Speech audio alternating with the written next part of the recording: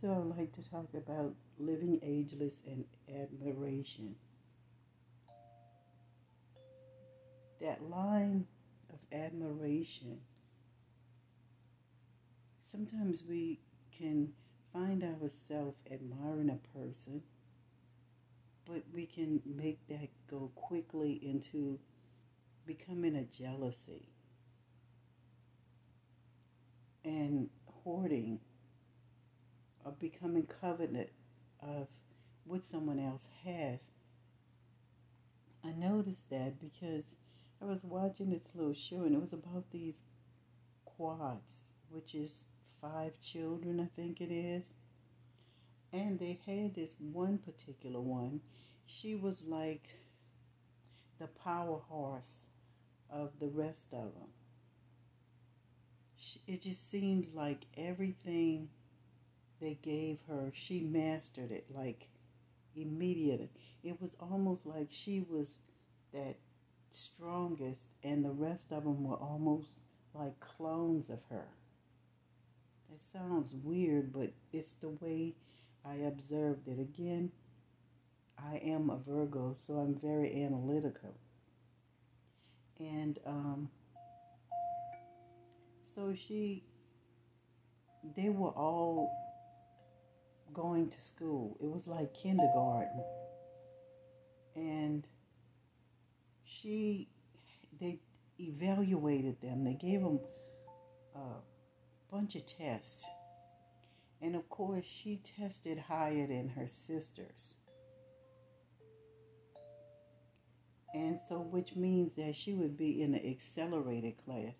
And her sisters fell short, so they were like in the regular classrooms. So, I don't know how much closer you can be as quadruplets. You all shared everything from day one. That morning, when she went to the school, she went to all her sisters' classrooms, and she was like wishing them well. Was waving at all her sisters, and her sisters were in the class, and they all just really turned their heads the opposite way. And when she went to her class, because see, at this point, like 2 of them was in the same class because it was regular classes. And there was 2 other ones in a class together. But here she was going to be alone. Her challenge was much deeper than theirs because she would now be separated from a part of herself. So she went to her class and she said something. My sisters all gave me a stink face. She was 5 years old, but it was such a shock to her system that her sisters were not happy for her. I don't think until that moment she realized that she had crossed a line that was making her assert her independence in a way that they were not able to. And it caused a rift and it put a wedge because it was a jealousy. They did not know how to admire her. And they were measuring themselves to her, but when they fell short, it was now her fault. She had nothing to do with the fact that she was made in this way, that she would master things. Okay? And I remember she went to her classroom and she had this real strange meltdown. And she started crying and crying and crying. And all the other children in the class were trying to console her. But because they didn't really overstand or understand what was actually happening with her. But the fact that the people she wanted the most respect, mutual respect, it didn't happen. And I really believe that they never really cared or bothered to realize what they had done to their sister.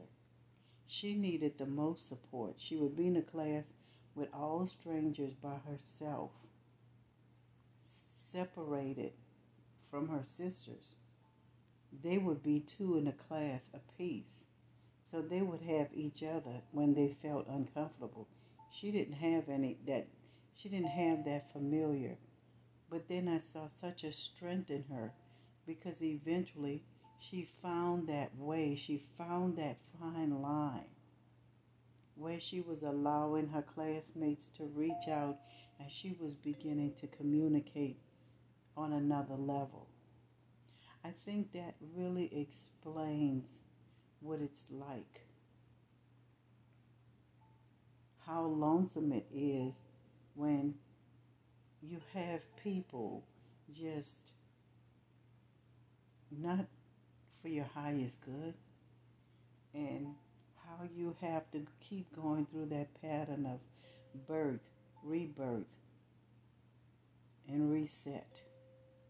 And I saw this little girl do all three steps in that one moment: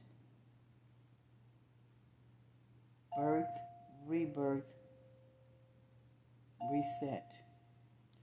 And her reset was okay, they're not happy for me.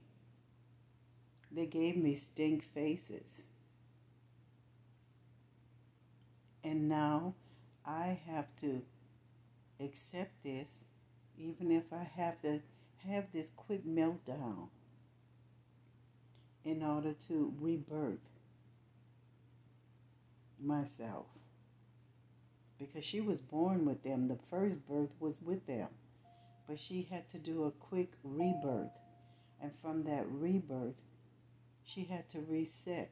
And in resetting, she was able to accomplish her mission all in one moment, to release her sisters in a way that she probably never thought she would ever have to do.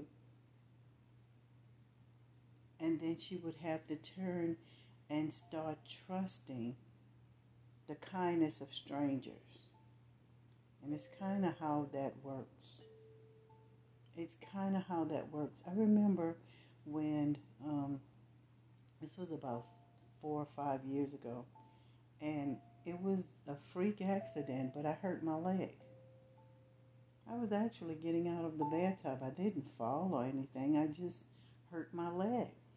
And I went to the emergency, and the doctor told me, okay, you can go to rehab for 8 weeks. And I went to rehab, no, for 3 times. So when I went to rehab and gave him the papers, I said, oh, I have to only come 3 times. He said, no, 3 times for the next 8 weeks. Oh my God. I mean, everybody in here is suffering. This is not that bad. And it's like, well, you have to go through some other parts. You'll get these gel shots. I never heard of gel shots. But you have to come 3 weeks before we'll give them to you. And I can recall how in the beginning I was angry.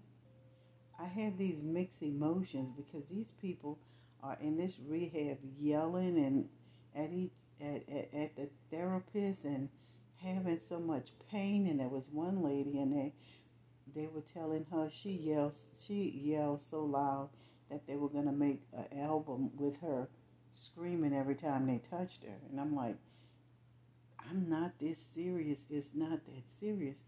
But it became one of the better experiences of my life.